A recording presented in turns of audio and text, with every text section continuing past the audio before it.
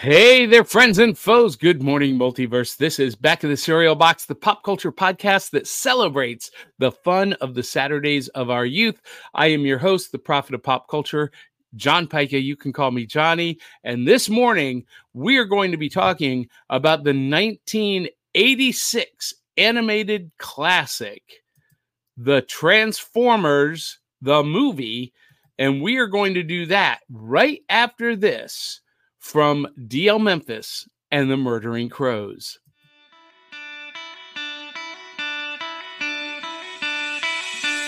It's like Coca-Cola, Levi Strauss, Johnny Carson and Mickey Mouse. The first star was James Dean. Elvis Presley, yeah, he's still the king. Some things are only imitatable. You can't beat an original.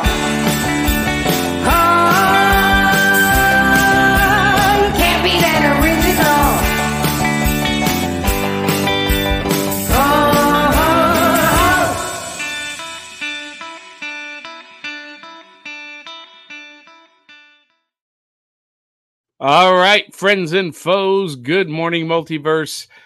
This is Back of the Cereal Box. We are called Back of the Cereal Box because when I was a kid, we didn't have iPhones or tablets at the breakfast table on Saturday morning or any morning for that matter. And so we were reading the back of the cereal box. That was our newspaper. That was our world. And in between big bowls of cereal, cartoons, comic books, and kaiju movies, we were reading the back of the cereal box. And that's what this show is all about, those Saturday mornings of our youth. And to help us along the way this morning, and this is a journey between you and I and our co-host, you can join the chat and be a part of the show, like Willow Schuyler this morning, who says, good morning, everyone. She is sick with COVID, but she will be joining us in the chat as we go through the show this morning, and you can join us too. But before we even get to that, we have to welcome my co-host, the incredible cosplayer, photographer, actress, the one, the only AC Kindred, Aubrey Cavett. Good morning, everybody. So, it's morning, right? Yeah, it is morning, and I am, you guys, I'm so exhausted. It has been a whirlwind couple of weeks with HoloCon, and then start of open enrollment for healthcare.gov, and that's my day job. And then last week was Gallatin Comic-Con, and Aubrey, I was so glad that you were able to finally do a bigger convention with me, because the last couple of conventions have been pretty small. But okay. This they one, were great. Yeah, they were great. Lots of fun, but small. And this one was about, according to the news, about 3,000 people showed up. And no way! That's awesome. Yeah. Well, you did a phenomenal Poison Ivy cosplay, and I've posted some of those pictures. I need to post the rest of them on the Facebook page. But you look so amazing. You couldn't take 3 steps without someone stopping you for a picture. It was pretty amazing. It was great. Yeah, and my wife Lorna got to hang out with you and talk with you. Now, awesome. For those of you who don't know, my wife has gone to one con with me 30 years ago, right after we got married. I dragged her along to meet my idol, John Byrne. She hated every minute of it.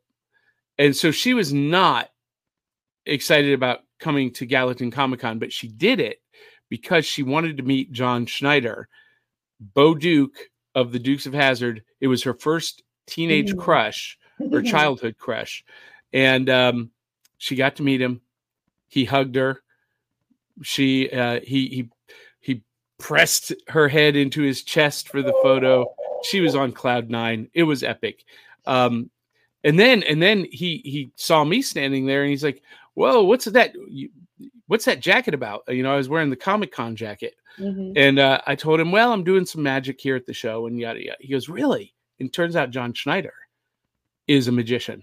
Oh, and no way. Cool. Has an incredible library. And so we talked for about 5 minutes about that. And I felt really bad because other people were standing in line and finally said, hey, John, I don't want to take up these other people's times. I love this conversation, but these other folks need to see you. And he's like, oh, okay. Great guy. John Schneider is maybe the coolest Comic-Con guest I've ever met. And I would love to be able to sit down and spend more time with him. So did you know who those actors were from the Dukes of Hazzard? Are you old enough to remember the Dukes of Hazzard? I actually watched a few episodes, Johnny. Yeah. Did you really? I did know who the Dukes of Hazzard were. I have to say Daisy is always going to be my hardcore favorite as far as actors goes, because I feel like she had a lot more costume wardrobe specialties to deal with. Those Daisy Dukes. I mean, come on. Yeah. Everybody knows Daisy from those Daisy Dukes. And she looked amazing. Yes. Oh my gosh. No airbrushing there. And you know, last weekend at 70 years old, she looked amazing. Mm-hmm. Yeah, it was amazing. So my anyway, favorite part actually was meeting the voice from Peanuts. Oh yeah, my friend, our friend Patricia Patz, mm-hmm. She co-hosted this show with me, live from Rathacon earlier this year. So yeah, she's amazing. She lives here in Middle Tennessee. She was in Hendersonville and she just moved out to Franklin. Amazing. Well, hey, let's get this show underway because we're going to be talking about the Transformers movie. But before we even do that, we have to acknowledge that awesome theme song was brought to us by D.L. Memphis and the Murdering Crows. You can get their album on Amazon, iTunes, Google, or anywhere you buy music. And of course, our Cereal Box super friends, Eli Cash, Cindy Kep, Sharice Collins, Dave Mattingly. And we have a brand new patreon.com site. You can still contribute to Buy Me a Coffee. That is going to be the new the network page, but just specifically for Back of the Cereal Box, patreon.com/cerealboxpodcast. And one of the reasons why we made that change, Aubrey, is because Patreon allows you to do some more fan interactive features, and in particular, to do a custom RSS feed. So we are going to be doing custom episodes, special episodes, and when we get to our 3-year anniversary on December 2nd, which is also the day after my birthday, we are going to make some big announcements about some format changes to the show that fans are going to love. But the first thing we have to do, you'll notice the new show card title. We got to ask, what's in the bowl? And this morning, I am enjoying the last remnants of the 2-year-old box of Frosted Flakes. Now, I don't know if this speaks to the quality or the chemicals, but this box of cereal is 2 years old, and I tried some earlier this morning just to make sure it wasn't going to be poisoned. It's delicious. It tastes fresh as a daisy.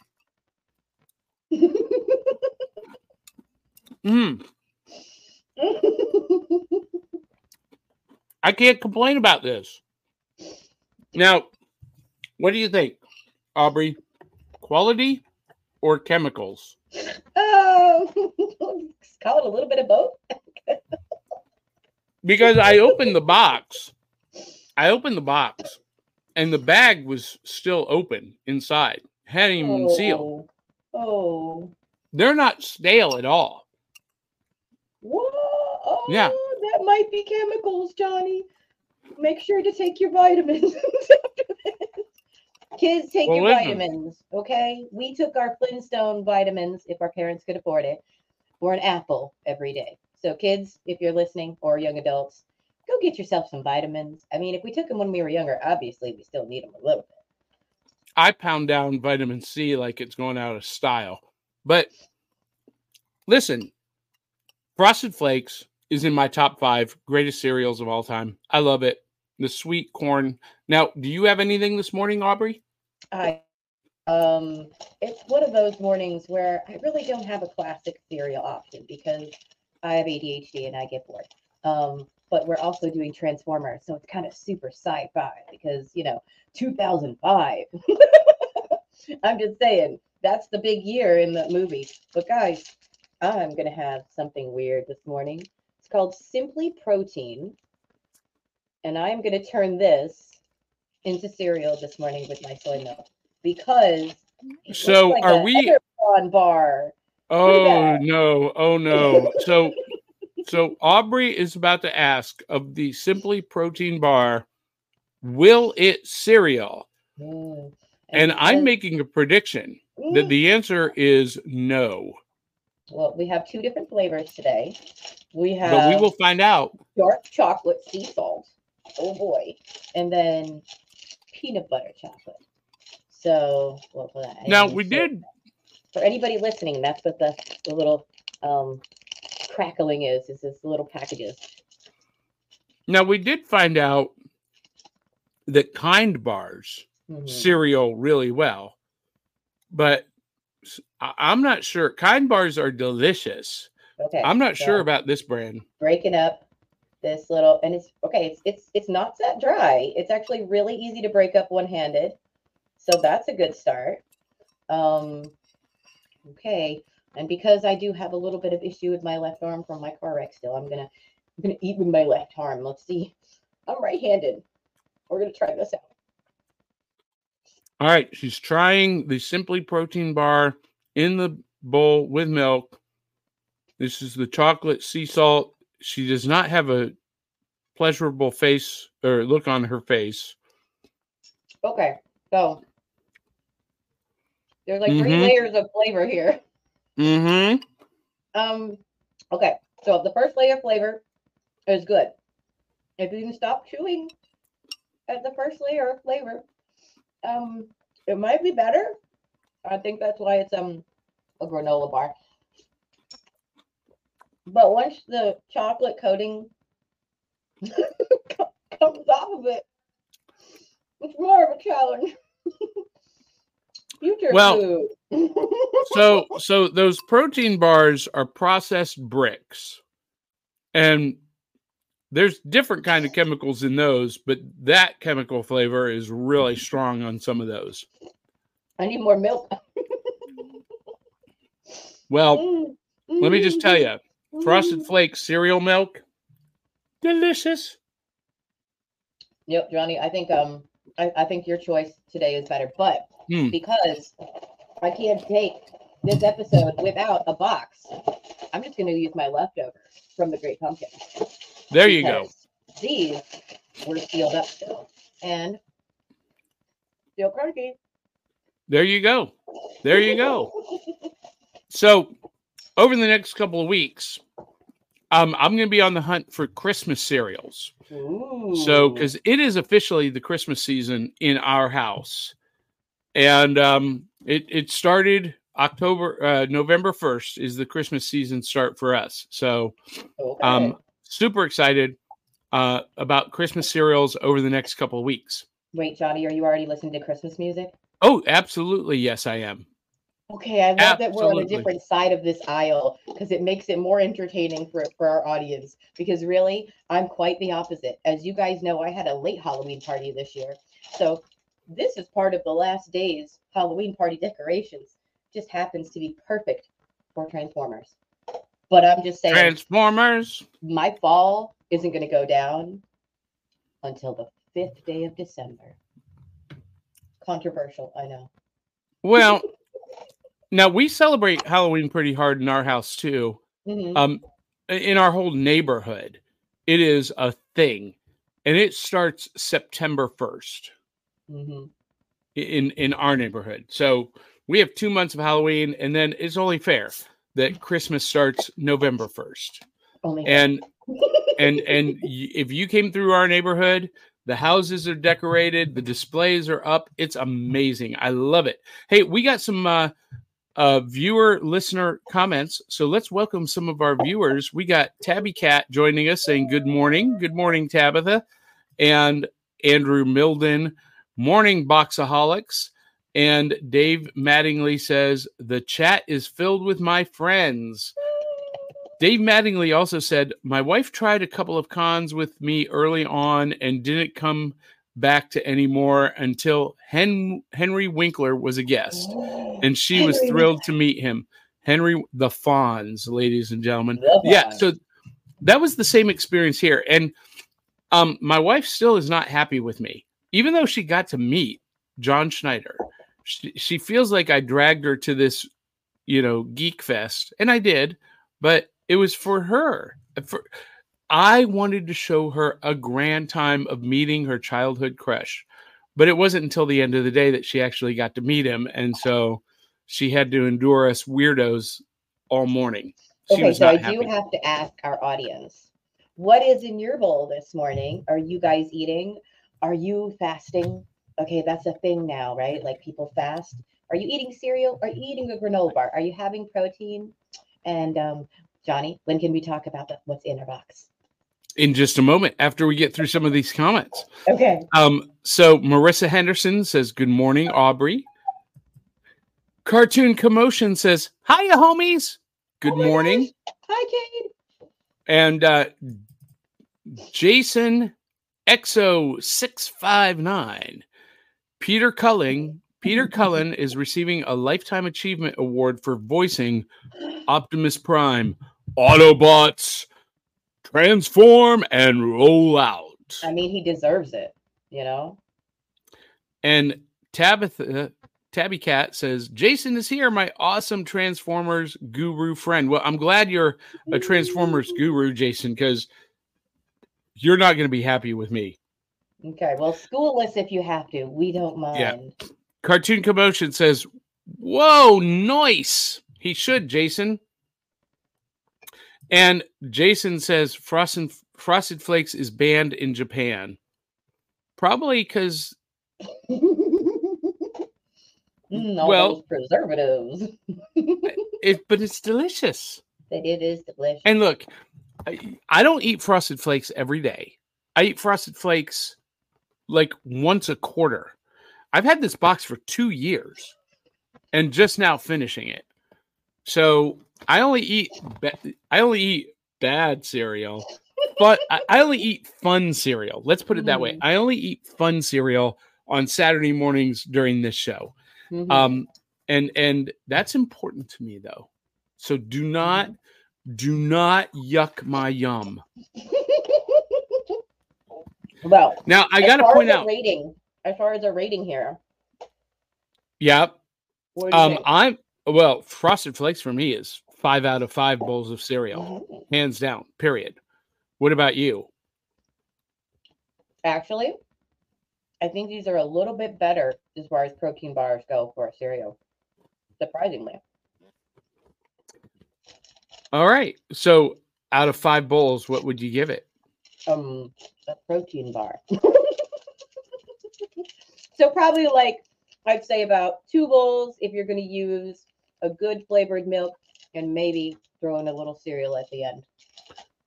Yeah. So 2 bowls. That's not good, Aubrey. That's not a good rating. It's still bowls. All right.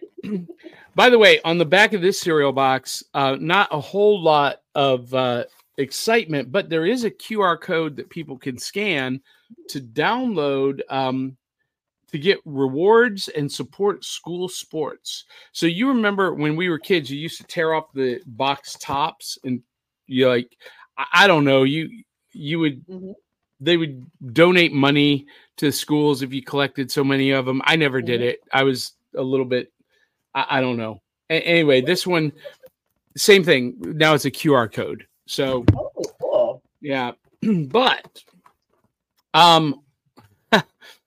so Dave Mattingly, Jason says that he is a Transformers collector. All right, excellent. And Dave Mattingly says, Me to the mechanic.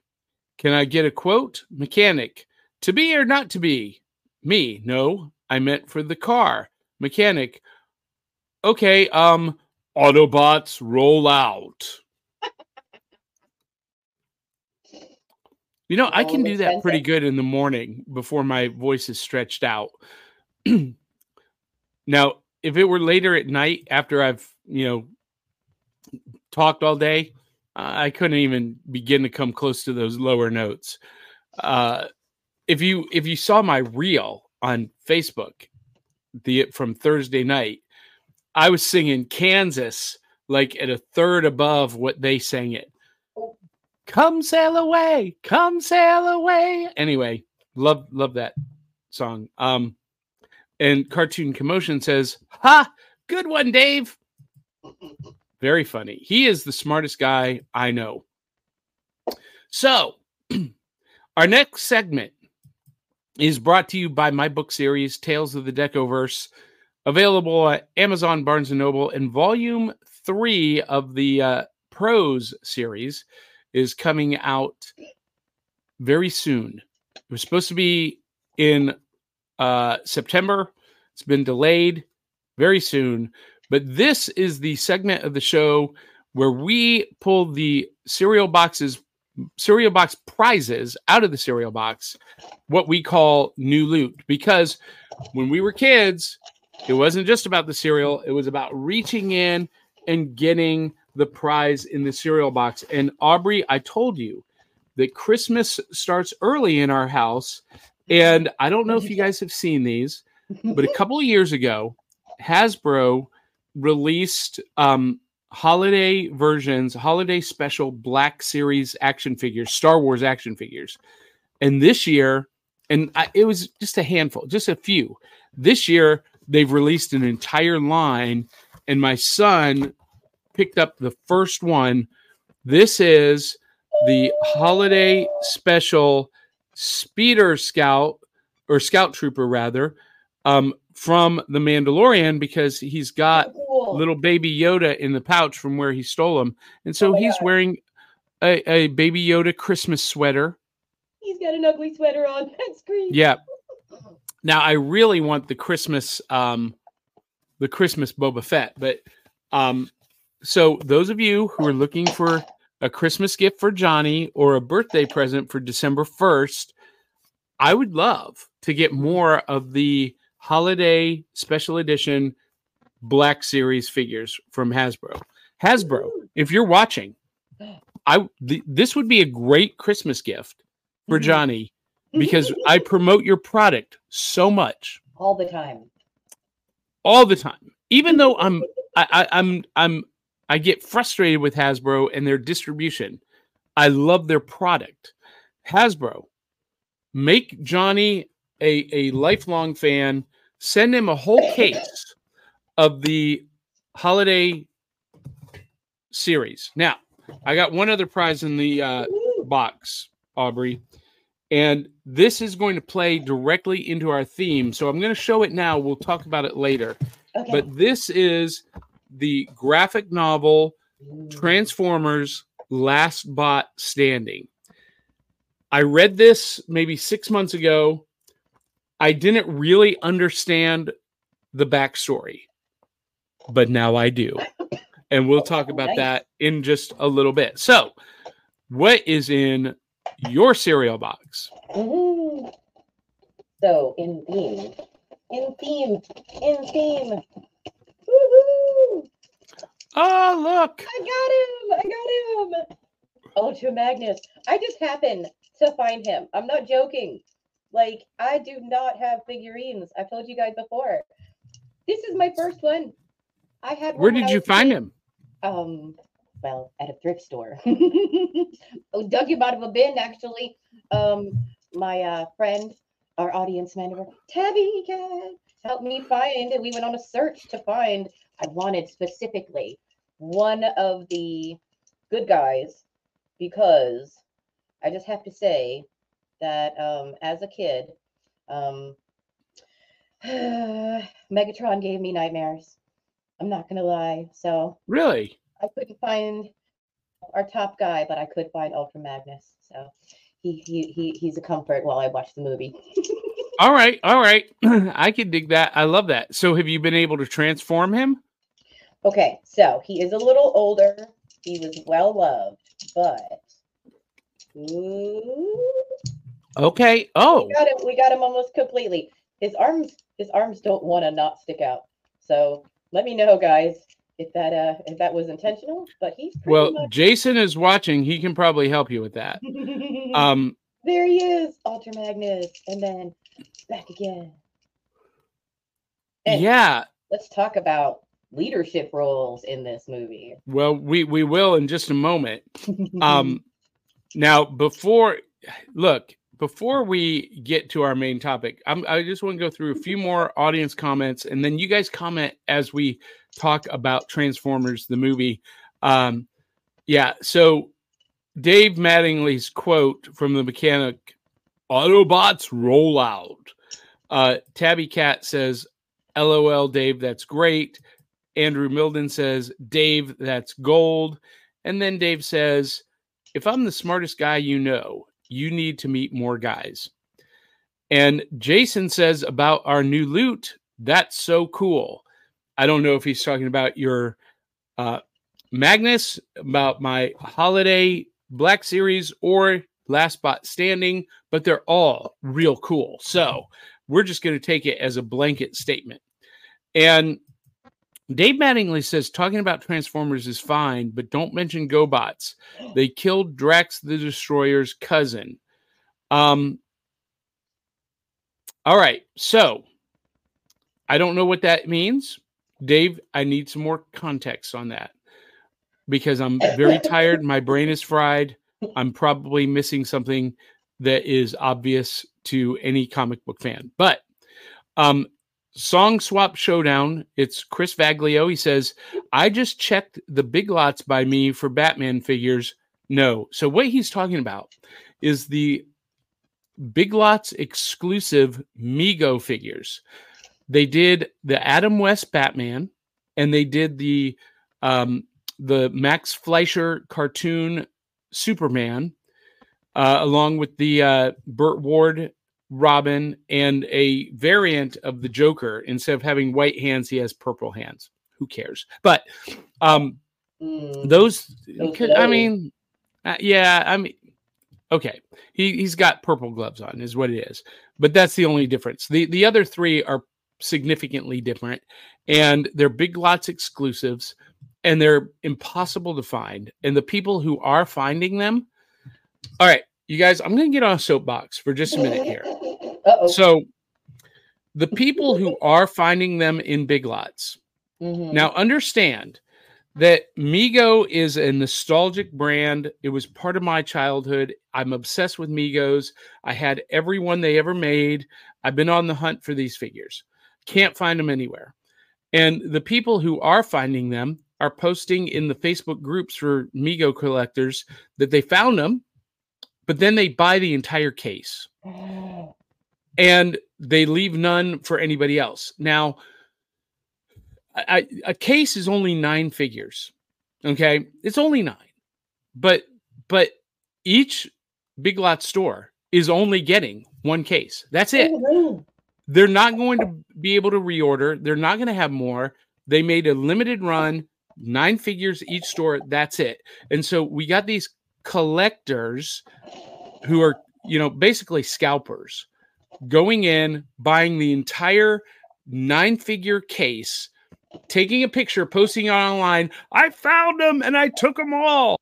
And I'm like, that is the douchiest douchebag move I've ever seen. And then you know what they're doing. They're turning around and they're selling them on eBay for $60, $80, $100 a piece. Okay, now our parents taught us about this, guys. Finders keepers isn't always nice if you keep all of it.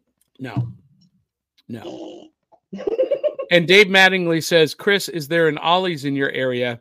Ooh. And I love Ollie's, but Ollie's does not have any of the Megos. But, oh my gosh, you guys, if you were into Hasbro, Marvel Legends, or Star Wars Black Series, Ollie's is a treasure trove right now.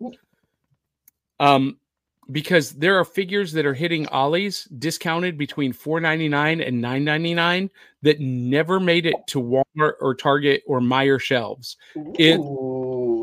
Listen, I went into Ollie's the other day, and there was a Target exclusive, the Captain Carter stealth suit figure. It was a Target exclusive. Never saw it in the store, in the wild. I actually ended up buying it from a secondhand dealer online for $50. It retailed at $22. I bought it for $50 because I wanted it.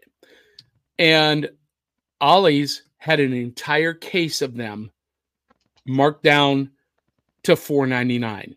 Oh. They never hit the shelves at Target. They were never opened.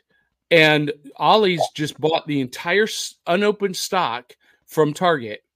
And now there are these entire cases of this limited edition Target exclusive figure at Ollie's. That's a whole nother soapbox that I don't want to get on. Johnny, I really hate and love when you tell me Ollie's deals, because I got one like right across the street. And it's, see, I got to hold on to my pennies for Christmas. He rolled out.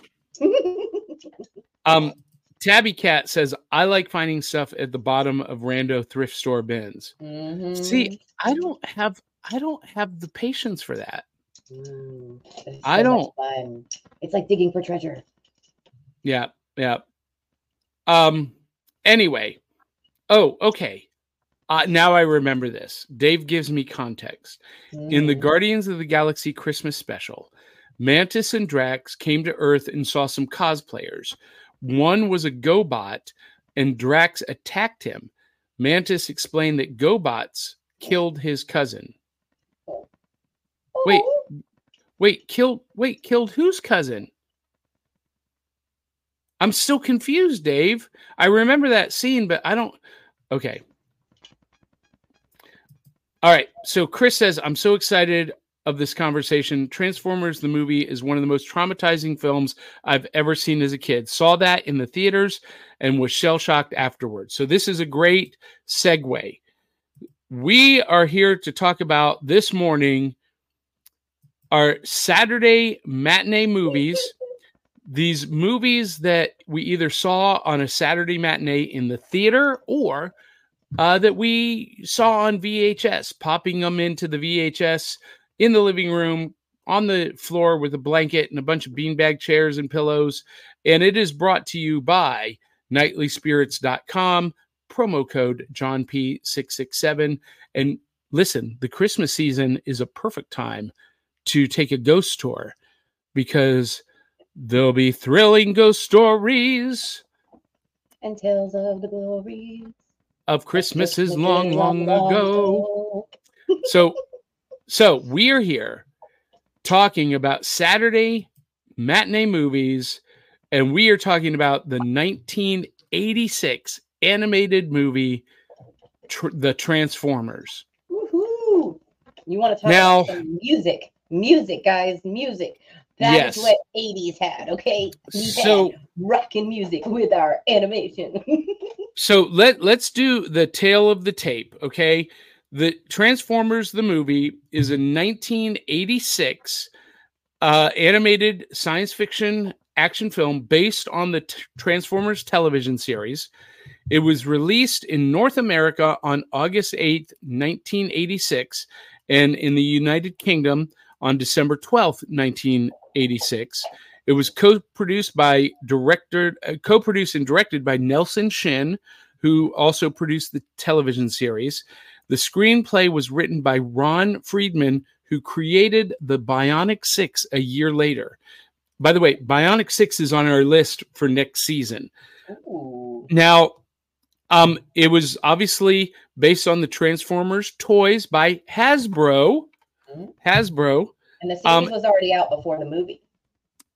Yeah. So the TV series had been before this movie. The movie was put out to refresh the IP because sales had started to dwindle. And so Hasbro and Marvel Productions, it was produced by Marvel Productions and Sunbow Animation, They decided to release the movie to refresh the brand, and listen to some of the voice actors that appeared in this. Judd Nelson. Mhm. You remember Judd Nelson from The Mhm. Breakfast Club? I'm just And like looking at the St. list 'cause Elmo's I wrote it Fire? too. Mhm.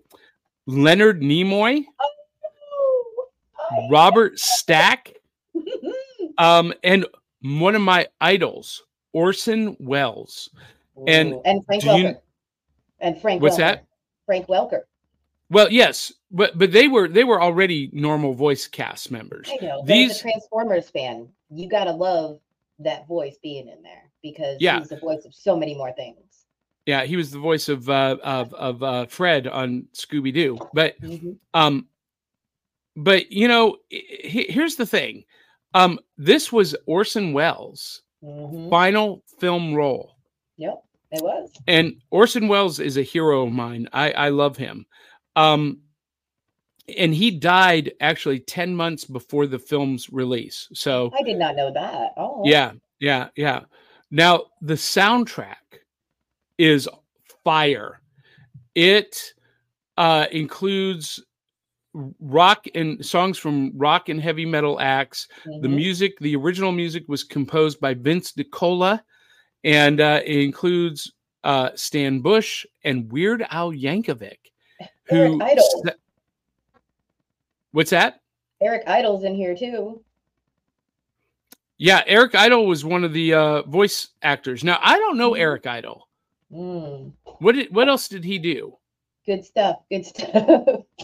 But okay, as Aubrey mentioned, the story is set in 2005, 20 years after the TV series' second season.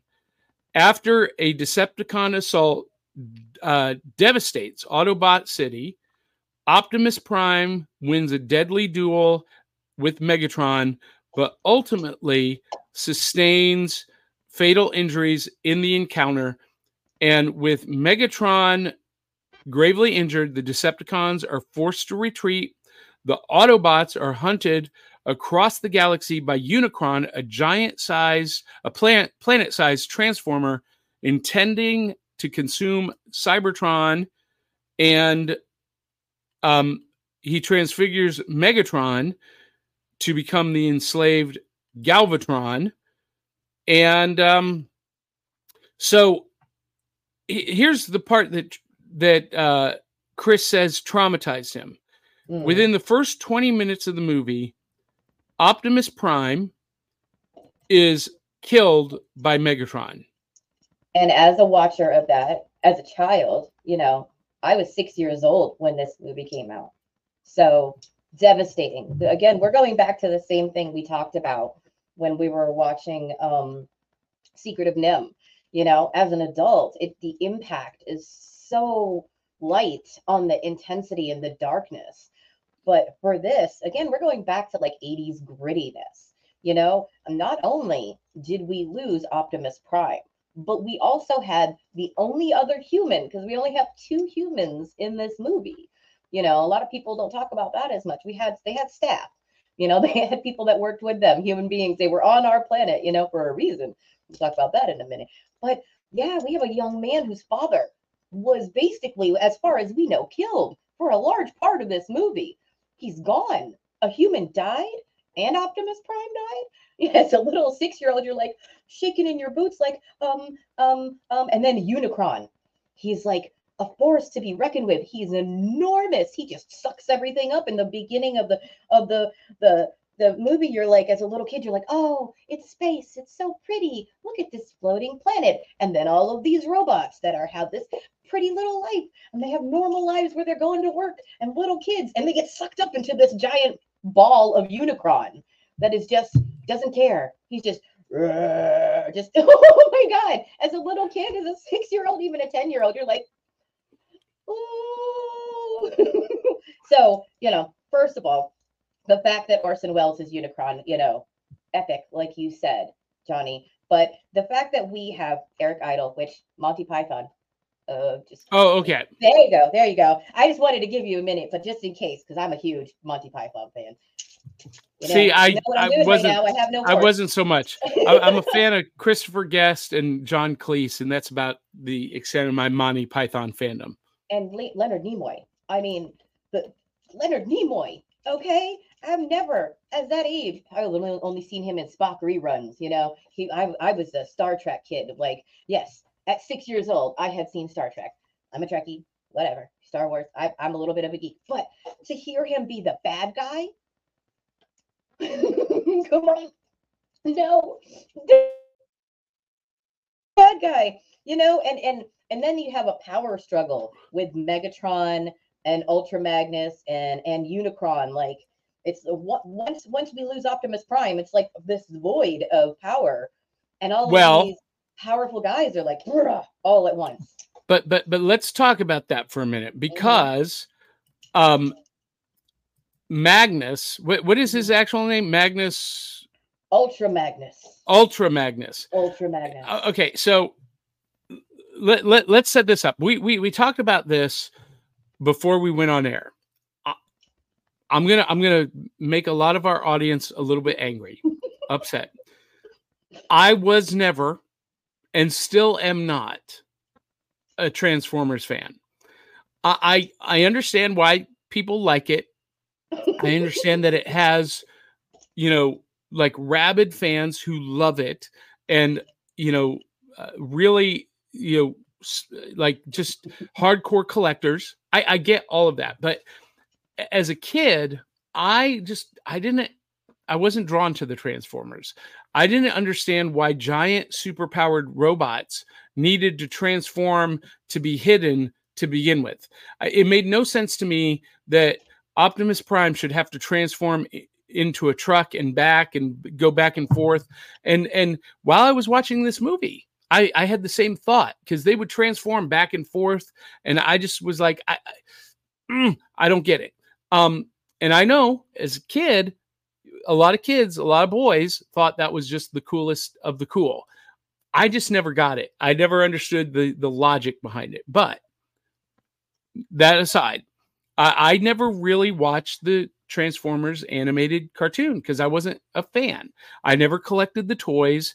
I never had a Transformer toy. I did have a GoBot that was given to me because my aunt thought, Transformers are hot for, little boys, and my nephew would love this. And he got beat up by Luke Skywalker all the time. But I just wasn't a fan. So I had never seen this movie until this week. Now, so I was lost for a lot of this movie. I didn't know, they didn't explain Autobot City. I didn't understand why the boy was hanging out with the Autobots. I didn't know that his father was like a manservant to the Autobot. I didn't know what was going on. Okay. I just, there was so much that the producers assumed the audience already knew because it was coming out of the TV series that I had a hard time getting into this. Now, I will say that some of the animation is among the prettiest animation I've ever seen. Some of it. But there's some parts of it that it's no better than the TV series was. And, it's very obvious to me, watching it now in 2023, that in 1986, it was kind of cobbled together by different animation studios, and there was varying quality throughout. Now, that being said, I thought the story was really dragged out. I thought this story should have been 30 minutes.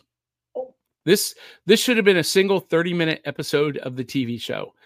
And they stretched it out into a 2-hour movie. And for me, I know people are going crazy in the chat. I can tell. For me, the only redeeming thing about this movie was that the soundtrack was fire. The soundtrack is epic. I'm going to buy this on vinyl today. Barnes & Noble has the soundtrack on vinyl, and I'm going to go get it. I'm going to go get it today because the soundtrack was epic. It was great. Now, I want to address the trauma of Optimus Prime dying. So, as I watched this, because I was not a fan to begin with, I was like, oh, Optimus Prime died. I wonder what happens next. That was the extent of my emotion. And then Ultra Magnus was absolutely the worst choice to take the leadership role. He failed. He got destroyed. But I know everyone's freaking out at my comments. But I said I read this graphic novel, Last Bot Standing. And at the time, it didn't really make sense because this is about Hot Rod. Hot Rod, at the end of this movie, becomes the new Prime. And he becomes the new leader of the Autobots. And this series picks up thousands of years later. And Hot Rod, who is referred to as the Prime, is in hiding. And apparently he's the last of the Autobots still alive. And there's a new group of Decepticons that are trying to find the last of the Energon in this series. And they have discovered him. They've tracked him down. And he's no longer Hot Rod. He is Rodimus Prime. And I never understood how we got here until this movie. And now I understand how we got here. And this story is actually a really great, fun story. But again, the writers assumed way too much. They assumed that I knew this property before I started reading this book. The makers of this movie assumed I knew the TV series before the movie. That always irritates me. I just got to tell you guys, as a fan, that irritates the fire out of me. So that's my soapbox. That's my rant. Aubrey, you add commentary because we got comments that we are going to have to deal with. Okay. I have to say I am, of course, not always, but on the opposite side of the aisle. I hate when you have an IP or a world of fantasy, and then as a watcher of the series, they just reiterate the same thing from like the last 3 seasons that nobody saw because nobody was watching. Meanwhile, as a hardcore fan, I am gripping on the edge of my seat. I get this new movie. I'm thinking it's a continuation of the storyline, and it's a repeat of everything I have already seen in a much more compact version. And I'm like, so I'm on the opposite side of the aisle, Johnny. I understand where you're coming from because if I'm going into a new world I've never met, it is nice to have an introduction. And I say to that, go watch the series. Well, okay. You know, it's not for everybody, but I'm saying in this case, I feel like they didn't reiterate and it was good. But because of that, it was also so good because there was a shocking element to it. Like they said, we were traumatized by the death of our hero, the only hero that seemed to be able to help everybody on Earth and their planet above. Like, it was helping everybody, and he respected humans, and he was, you know, a good leader on all sides. Okay, power matrix. We need to get to the power matrix, the matrix of leadership. I know we've got a lot of things, but I just want to say, Hot Rod touches it first. Yes, that is a good point. People have said this, and maybe it was a foreshadowing. You know, Hot Rod passing it from Optimus Prime to Ultra Magnus. I am not a mech fan, guys. I have said this repeatedly. I'm not a big monster mech fan, but if I could ever be one, it would be with Transformers. It just became like part of the 80s and 90s kids. Like, you just froze up on us, Aubrey. Aubrey's on Wi-Fi this morning, so hopefully we'll catch her comments and just. Oh, you're back. You're unfrozen. You became catatonic for half a second. Oh no. I have to say, I don't know where we got lost, but power matrix, the leadership, the matrix of leadership, very, very important. Unicron is wigged out by this thing. And there is a reason. There is so much power in this one little orb. And if you know, I know there's a specialist in the audience, please explain to me a little bit more as someone who loves the Transformers, but is not like huge on the lore. what is this made of? Is this just made of energon? Is it a condensed form of energon? Is it super Well, that was energon? that's what I picked up, that it was an energon matrix. So I wasn't familiar with this concept. Was this part of the TV show as well, or was this introduced for the first time in the movie? I believe that the The leadership power matrix already, matrix. yeah, I believe that already existed. Okay. Mhm. So, so let's go through some of these audience comments and we'll address them, because you've got 2 pages of notes, Aubrey, so you'll be able to hang with some of these people. So Jason says, Song Swap Showdown, Chris Vaglio, it is one of my favorite movies, and I'm a Hot Rod Rodimus Prime fan. I am too, especially after reading The Last Bot Standing. Jason, if you've not read this and you're a Rodimus Prime fan, you're going to love this. Check it out. You can get it from a company called InStockTrades.com. They are not a sponsor, but you can probably get this for under $10 from InStockTrades.com. But Cartoon Commotion says Hot Rod is the worst. And Dave Mattingly says if RoboCop was a Transformer, his name would be Stoptimus Crime. That's amazing. That's amazing, Dave. Thank you, Dave. Thank you. Tabby Cat says Dave has punny jokes this morning. Every morning, Tabby. All the puns. Every morning. So Jason XO659 says Cartoon Commotion. I was 8 and he fired lasers out of his pipes on his arm and he didn't get Prime killed. The Hasbro execs did. So that's why Cartoon Commotion is saying Hot Rod is the worst, because he blames Hot Rod for the death of Optimus Prime. But I mean, Hot Rod didn't do that. He's right. The execs at Hasbro did, because they were trying to refresh this toy line. Yeah, And they felt like it had just been. Hot Rod was shown as a little bit of a youngster and a hothead. I feel like, you've seen that he evolves into a better, more productive leader later. Well, I will say that his character arc from when we first see him in this movie, and again, I don't know if he was on the TV show because I wasn't a fan of the TV show. So when we first meet Hot Rod to the end, his character arc is so substantial. He goes from basically the hot-headed rebel who won't listen to anyone or anything to being the anointed leader of the Autobots and really assuming that leadership role.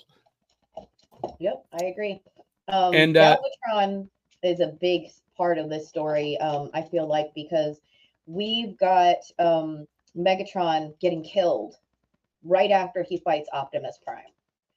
He basically is just tossed out of a ship by Starscream because, as a bad guy, Starscream, come on, that actor just did too good. Like, I remember Starscream before the movies, on the series. The actor who plays him, he's like, I can't remember. I didn't write down. If you know his name, great voices. He's got it on point, and he does such a good job that you really want to dislike this character. And for a villain, you need to want to dislike them to follow the story properly, and he's a great villain. Megatron, always so elegant. And then you've got Starscream that's just like, rah, rah, rah. And the attitude is just everywhere. Yeah, finally, we're free from Megatron. And he kicks him and he, throws him off the cliff. And But, to see Megatron, who is usually our main bad guy, just cowed by Unicron, just begging. He is tortured in this movie. He is physically tortured. You see him say, no, I won't comply. And then, you see his head go down and he's in extreme pain. I submit. He's cowed by this bigger power than him. And then when Unicron transforms, but even all of that aside, we got to get some more comments. But come on, guys, Weird Al Yankovic dance party. We're going to talk about that in a minute. Okay, so Cartoon Commotion. Speaking of Hot Rod, but he was also a terrible character, objectively speaking. He was a horrible leader and constantly wished that he wasn't the leader. Optimus Prime was sorely missed. Well, not to me, because I wasn't an Optimus Prime fan. It didn't have that impact on me at all. And I thought the character arc of Hot Rod becoming the leader that he didn't know that he could become was more engaging than any other part of this story. Jason says Frank Welker voiced our entire childhood. Yes, he did. And Eric Idle was Monty Python, says Dave Mattingly. Tabby Cat says, yes, Dave is right. Monty Python indeed. Just don't ask me the philosophy of an unladen swallow. Jason says, I think the recent IDW comics gave him a personality revamp and he was being mentored by Optimus Prime early on. He's talking about Hot Rod. So, Jason, did you read this series? This is published by IDW, this graphic novel. It was great. Dave Mattingly says, cartoon trauma? Let me tell you about Watership Down. Well, so Dave, can't start this right now. Nope. That's a whole separate bag of, oh my gosh. That is specifically why we are not going to be covering Watership Down on this show. It is one of the most divisive animated movies of our childhood. All right. So Cartoon Commotion says the executive decision to involve Hot Rod in his death at all is the curse that Hot Rod had to bear. That's only a portion of why Hot Rod is objectively terrible. And Song Swap Showdown says the Autobots were massacred. All of my favorites got killed. Yeah, it was awful. There was a lot more than just our main guy that was attacked. It was a lot of death. I was like, so who else died? Oh, yeah. Get our specialist Jason down there to talk about. There is quite a list of names that we lost. And Jason says there was a standing ovation in the theater I was in when Galvatron killed Starscream. Yeah. And yeah, so I did know this, that Scatman Carruthers, who did Hong Kong Phooey, voiced Jazz. And every time I hear that voice, I love it. I did that. And of course, Chris Vaglio mentions Orson Welles, my hero. Okay. Dave Mattingly is on the same page with me. Johnny, I never got big into the Transformers either. A few years after my time. See, that's kind of the thing. I was 16. I was into girls. I was into doing theater and getting my driver's license. It was just another thing for me. And I was 6 years old and I was glued to the TV. And Jason says, not a Transformers fan? You, sir, have insulted my integrity. I just, look, Starscream is a perfect example, okay? I don't understand why he needs to transform into an American-style fighter jet when he's already a giant robot that can fly. And here's the other thing. How do these robots from another planet, how do they just conveniently happen to transform into late model U.S. cars, planes, and trucks? Well, I mean, there's a lot of timey-wimey stuff in here. If there's any Doctor Who fans, Transformers is very timey-wimey, I feel like. I guess. And apparently on Cybertron, they had dinosaurs because we got the Dinobots. Okay, so the supposedly the Transformers, we had our own dinosaurs. So correct me if I'm wrong. I'm okay if I am, but I'm pretty sure that's what the lore is robots and the Decepticons first crash landed after their planet was attacked. They were escaping, supposedly. This is the lore that I am aware of, and they landed here like before humans were like during the Jurassic Age. Yeah. So there's a lot of way back machine. Using my new catchphrase. Now I will say this. The latest Transformer movie, Rise of the Beast, horrible movie. However, it does explain this phenomenon of the various forms that they assume. And apparently the robots, they can like assume shapes to blend in with their surroundings at that time. That's why the beasts look like a rhinoceros and a gorilla and an eagle or pterodactyl or whatever it was. And yeah. And then I have a question. This female character, I forget her name, but was she part of the TV series or did she appear for the first time in this movie? Does anyone know? I am unaware if she was part of the series. I do not remember her in the series. This is the first time I remember seeing her. Because when she appeared in the new Transformers Rise of the Beasts movie, again, out of nowhere, like we're supposed to know who she was. And it was a big deal to movie fans that she was appearing on the big screen for the first time. So I don't know anything about her. See, okay. So Tabby Cat says, school him, y'all. Hey, that's why I'm doing this. Not just sharing with you guys things that we think that you should love and check out, but also for me to learn a little bit from you guys, because I'm not familiar with every subject. I'm not the expert in everything. So we had Chris Vaglio says Brawn, Prowl, Ratchet, Ironhide, Wheeljack all got killed. Yep. And Chris says that film was awful. Yeah, talking about Rise of the Beasts, Bumblebee is the best Transformers live action film, and that movie is really good. The Bumblebee movie. Oh, okay. So Jason says the Dinobots were originally built on Earth by Ratchet and Wheeljack. In IDW continuity, they were captured and experimented on by Shockwave. Okay. And, speaking of Bumblebee, it was directed by Travis Knight, who also directed Paranorman, that we loved and I considered maybe a perfect movie. Okay, so Cartoon Commotion says most all of the characters that were still living were new characters in this movie. She's RC is what she's called. ARCEE.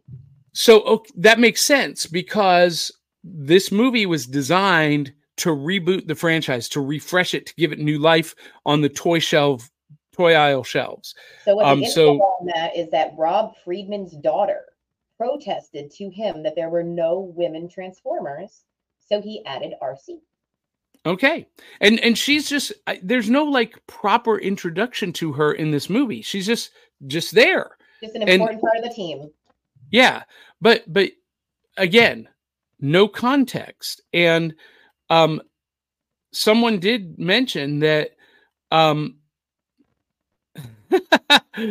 so Cartoon Commotion says it's cool. I'm done with my ranty rant, but I highly recommend checking out the OG show, Johnny. It's phenomenal. Mm-hmm. Well, I just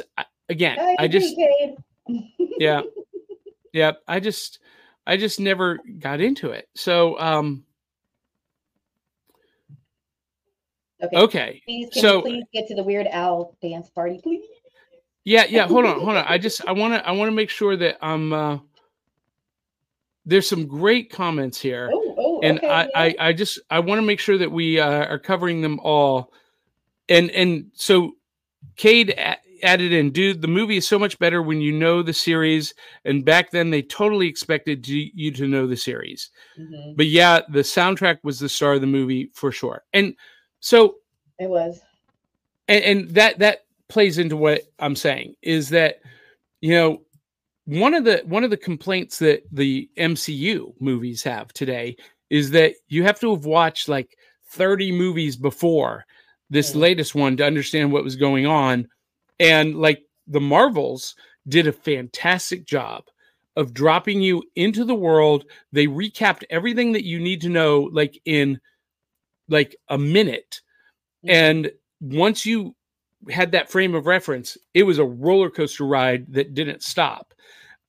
Great movie, by the way. If you haven't seen the Marvels, go see it. And he says, Cartoon Commotion says, all of that is explained in the first mini series, Johnny, about the leadership matrix. So, anyway, we're not going to get to all of these comments, unfortunately, but we got a lot of participation today. Thank you for being here with us, guys. Yeah, that's awesome. But we do have to talk about that dance party, that robot dance party set to the Weird Al Yankovic movie. Okay. So, Johnny, I don't know if anybody knows this. Not a lot of people know this, but I've listened to Weird Al Yankovic since I was like little. Okay. I love music and I love comedy. And you put those things together and just go on with yourself. I'm not going to focus on anything the rest of the day. So, Weird Al, if you ever happen to hear this, I'm a huge fan and I would love to meet you before I die or whatever happens first, you know? Anyway, so Weird Al Yankovic dance party at a trash planet with trash. I'm just saying, like, come on. Okay, the comedy of these people. And then, okay, I don't want to ruin it. If you haven't seen this movie, go see this movie because 86, man, you got time still, but why wait? The comedy in the moment and the silliness. That's the other thing. This might have darkness that kind of traumatized the little kids, but there was some levity in there that helped keep it going. There was some comedic moments. There was some escapes. There was some crazy. How did they even do that? And then, they don't even get off the planet before they're already found because Unicron wants to make sure that he lets everybody know that they're all destroyed. And then these trash people have this amazing dance party and they get a spaceship from out of the ground, like they've already prepared ahead of time. They're like, we're going to be heroes. We're going to help you destroy this guy. Where did these people come from? Please, if you were a fan of this show, were the trash people around? Is there another name for them? I've forgotten already, but this trash planet with these amazing characters, and then the dinosaur gets a kiss on his nose. I'm just saying. So the dinosaur got a kiss on the nose. Yes, that made all the sense in the world that robots can. But it was adorable for kids. I mean, look, they're fighting these trash robots to the death, and then all of a sudden, was it Hot Rod that could speak their language? Hot Rod could speak TV too, or was it the other one? It was Cup, the old guy. Okay. Right? Yeah, Cup, guys? If I'm wrong, I'm wrong. But Cup, because the old veteran who was always scolding Hot Rod for being a silly miller. Yeah, well, he could speak TV too, because these trash robots, they spoke in television phrases, and so he spoke to them in TV lingo, and all of a sudden they're best of friends, and they circle the Autobots, and they do their little dance around them, and it becomes a big part. Anyway, made perfect sense to me. I mean, later on, Bumblebee only speaks in radio. That's right. But yet in this movie, Bumblebee's got full sentences. Well, wasn't Bumblebee voiced by Casey Kasem? Mm-hmm. Am I remembering that right? I think that's right. Yeah. So Jason says there was a bridge episode between the second season and the movie called Scramble City, but it was only released in Japan. And all of the new characters introduced in this movie debuted in that episode. Thank you for letting us know about that, Jason. Yeah. We're going to have to find that. I'm going to write that down. And Cade says, I meant to explain why they transform into Earth vehicles, not the Matrix. That was it explained in the first miniseries. So, okay, well, maybe I'll go back and watch it because we are going to be covering the series next season of this show. Oh boy. Because we're going to be talking about the daytime series that were G.I. Joe, Transformers, He-Man, She-Ra, and some other daytime series that were popular. I think Great Space Coaster and Magic School Bus were daytime shows. But anyway, Aubrey, says Dave Mattingly, I recommend the Weird Algorithm podcast. Oh, Thank you, Dave. And Zentron joins us and says, no, I didn't like that dance sequence either. No, but the music was fire. That's the thing. Try to be stupid. Yeah. It was the soundtrack for this thing was epic. Tabby Cat says one of the oddities of Transformers is also the ability to shift their size, like Optimus Prime shifting from the size of a Peterbilt to a skyscraper. Exactly. And Jason says Weird Al returned to Transformers universe in Transformers Animated. He voiced Wreck-Gar. There we go.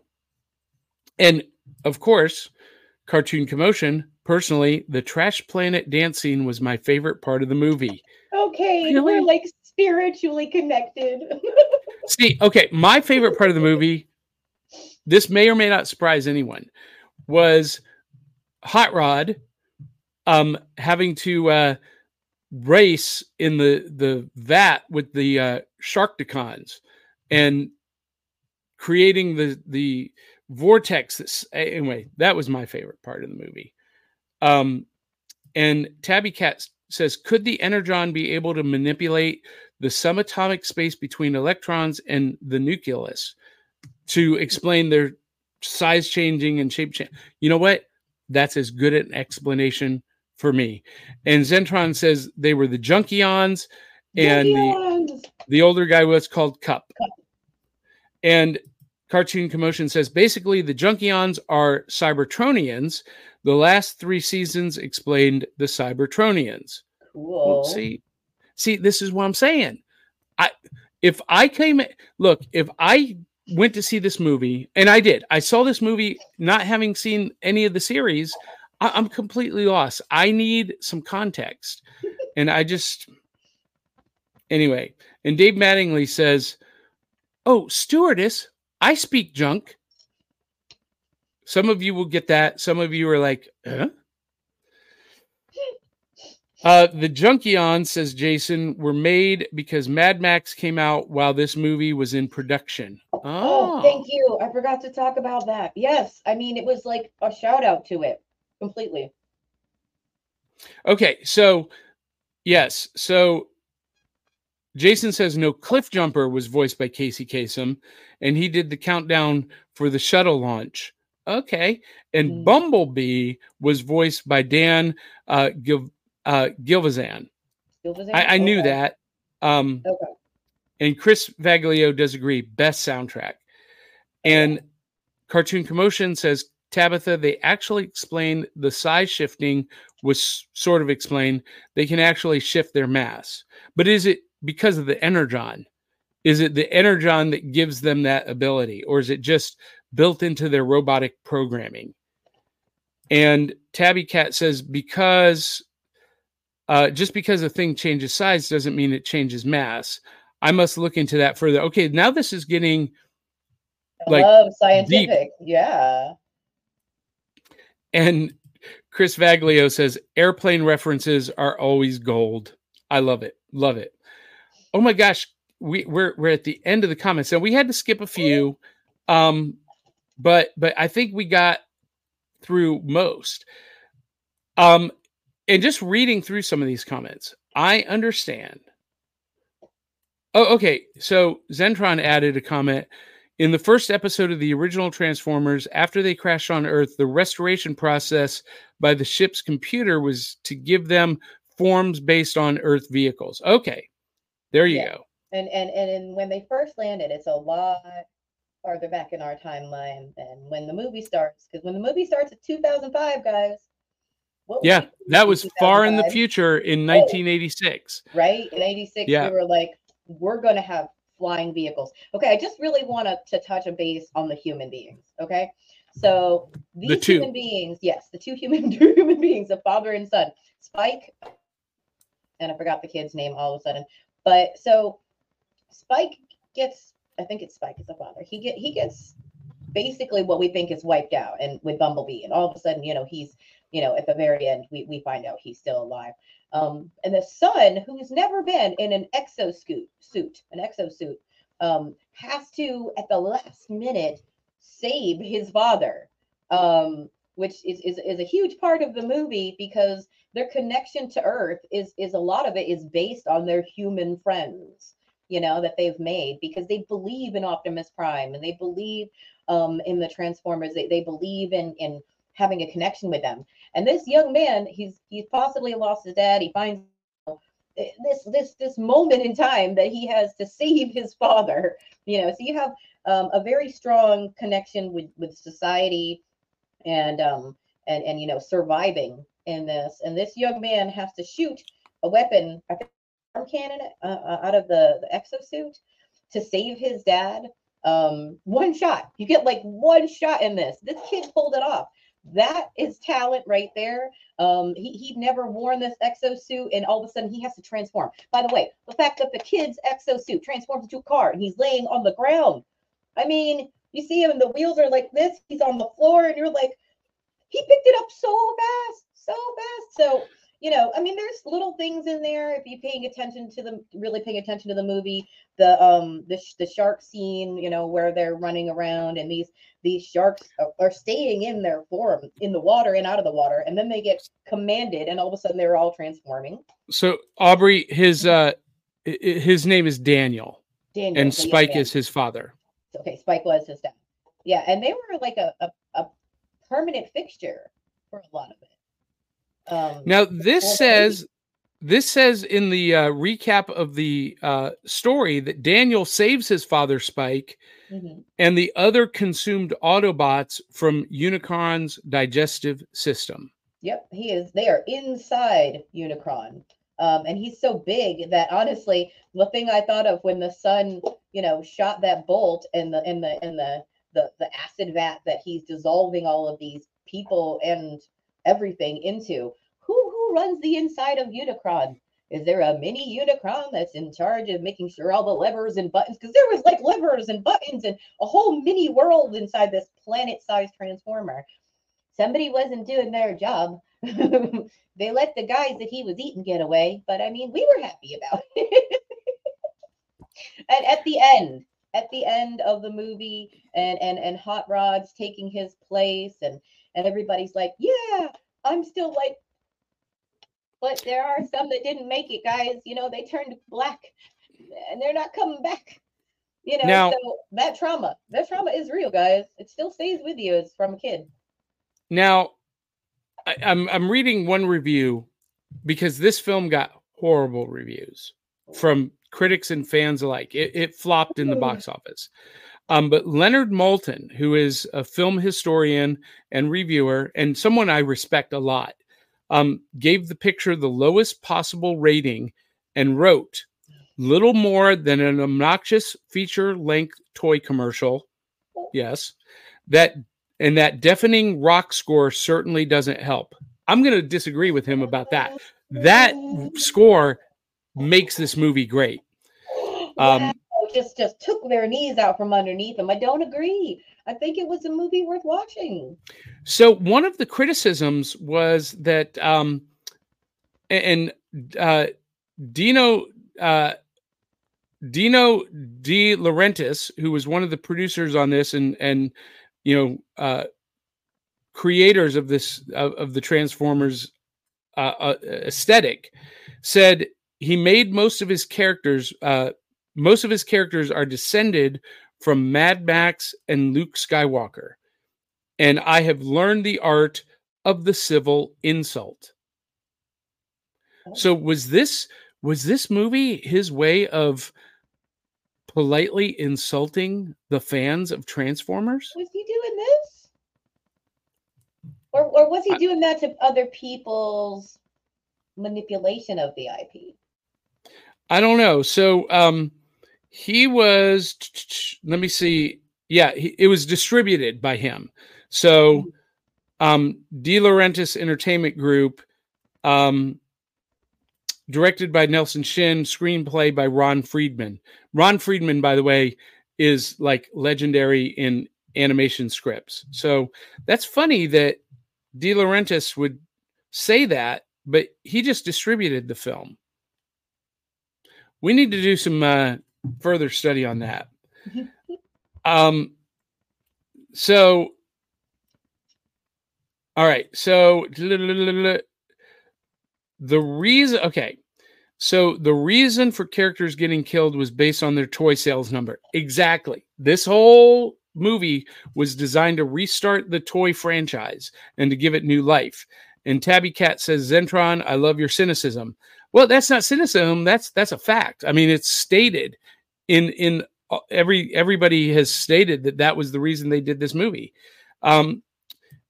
And Cartoon Commotion says Unicron was a horribly funny realization in the end of the series. I loved his head just orbiting Cybertron at the end. That was kind of fun. The whole sucking up everything around it. and that was part of that animation that was super high quality. But that was actually one of the criticisms by critics, is that the animation was so inconsistent throughout this movie that it actually ended up making it less appeasing than the TV series. And Zentron says, thanks, though that really was the reason. That's right. We've already stated that they needed to rekindle the toy sales. And that's what makes it funnier, says Tabby. Was there a Unicron? Does anybody know? Was there a Unicron toy? There was. Wait, so did he transform? Well, yes. Now, I don't know if it was a part of the original toy line. Jason will tell us, but there was recently a HasLab crowdfunding for a Unicron playset and toy. Wow. I don't know if they did it back in the original 80s, but Jason will know. He's the collector. I don't like movie critics, he says. They hate every movie I love. That's fair. That's fair. Same. I have a lot of cult classics I like. Tabby says, Jason, nobody likes a critic. Well, I'm sorry that you don't like me. No, I'm not. Look, I am being critical of this movie. But I can always find things, even things that I don't really resonate with. I can always find things that I really like. And when we were talking about Coraline, I don't like that movie. That movie is creepy and weird to me. But what I like about it is the absolute artistry in the puppetry of the stop motion animation. It's gorgeous. It's beautiful to watch. Yeah. In this movie, some of the animated sequences are gorgeous. The top tier of Marvel and Rainbow Studios animation. It was great. And some of them are like, yeah, some of the scenes I was just like, that doesn't even hold up to the TV series. But what made this movie great, and what I love about this movie, is the soundtrack. I loved this soundtrack. Okay, so Dave Mattingly says the first movie that comes to my mind for me with Dino De Laurentiis is Army of Darkness. Army of Darkness. And Jason said they had to tone down the Battle of Autobot City. The movie almost got a PG-13 rating. Really? Yeah. I mean, there is a lot of violence in there. I don't disagree. And let's talk about the fact that it said, shit, it's a kid's movie. And it cost back in 1986 to have a kid's movie say shit. Well, it wasn't rated G, though. It was rated PG. So I feel like, I don't know. Was that the first curse word ever on Transformers? Can somebody see if they can figure that out? I'm almost 100% positive. Yeah? Yes. Yeah, because that was like, oh, Dad's gonna die. Shit. So, by the way, we don't use that language on this show. So sponsors of Back of the Cereal Box, no, this okay. We're rated G, Aubrey. So sponsors of the show, please note that Aubrey's comments do not necessarily reflect the views and opinions of the producers or host of the show. Anyway, so Eli T. Cash brings up an interesting point. And this is something I had not considered until just this moment. Maybe, and we're talking about refreshing the toy line and breathing new life in the toy line. Maybe that's a similar reason why they did what they did with the new Star Wars, polarizing as it is. That might have been in the back of their minds, although it really hasn't fueled toy sales, the new Star Wars movies. And that's that's part of another reason kids today have moved away from what they call imaginative play or imagination play, where they're recreating stories and making up their own stories with action figures and dolls. And they've moved to the handheld digital play. And guys, there's so much less invention and creativity in that. Figurines, I get to collect them, but I'm playing with him for a reason. They were made to be played with. Use your imagination. It helps stretch your boundaries in your mind. Yep. And Eli T. Cash says, creepy and weird. John, you hang out with me. No comment. Actually, if you guys didn't see last week's episode, we filmed it at Gallatin Comic-Con, Marvel versus DC. Eli appeared live on camera and actually did a really great job. I was very proud of you, Eli. I was nervous, but very proud of you afterwards. And then Zentron says, not sure where I've put him, so I can't check its maker's date, but I do have an old Unicron toy. Ooh. So they did make one back in the day, and then they recently did the HasLab Kickstarter crowdfunding campaign. And apparently that Unicron from HasLab is scale. It's huge, enormous. And Zentron or Jason is going to say the HasLab Unicron is the size of a small child. They tried to make it back in the 80s and it was too expensive. It was internally codenamed the Divorce Maker. That sounds like it takes up a fourth of a room, guys. You need a class Unicron.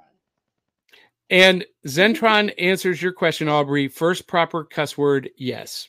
It was in the movie. I didn't.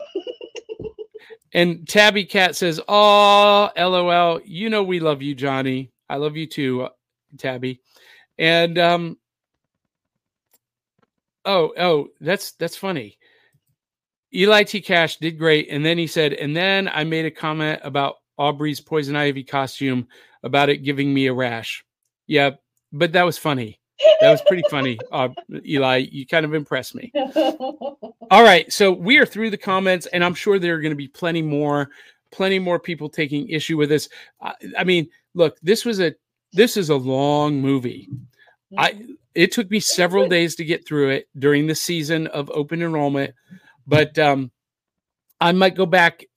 Cade, I will take your advice, and for next season, we are going to be covering the original daily animated series, and so I will start watching some of the OG Transformers. I cannot promise you that I will become a fan. Ooh. I was a G.I. Joe fan. I just was not a Transformers fan. So G.I. Joe, I'm not going to lie, that's going to be a tough one for me. Okay. Well, there we go. So, but I'm ready for He-Man and She-Ra.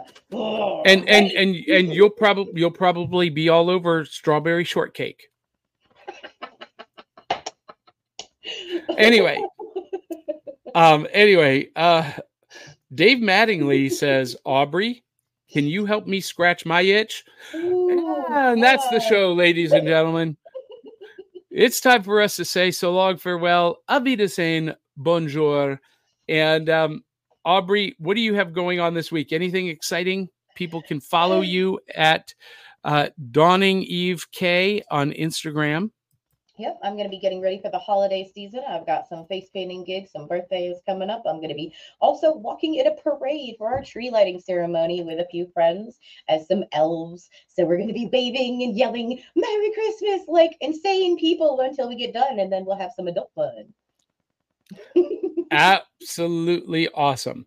So, we have a couple more in this series of Saturday matinee movies. We're not going to get to everyone's favorite during the series. There's so many. We just can't possibly cover them all in an 8-week period, but I don't think it's going to be it's 6 weeks, but we'll do this again next fall. So start getting those lists ready, what you want us to talk about. Jason has already mentioned G.I. Joe, the movie is awesome. And that is on my list for this series. I don't know if we'll get to it because I know, Aubrey, you want to talk about Land Before Time. And So that's on the list. My personal favorite of the matinee animated movies is the movie that saved Disney, The Little Mermaid. And so that's on my list. And we might get to some more, we might not, but next time we do this series, we will definitely get to all of these great IPs that you guys want to see. Mm-hmm. Well, that is it for the show.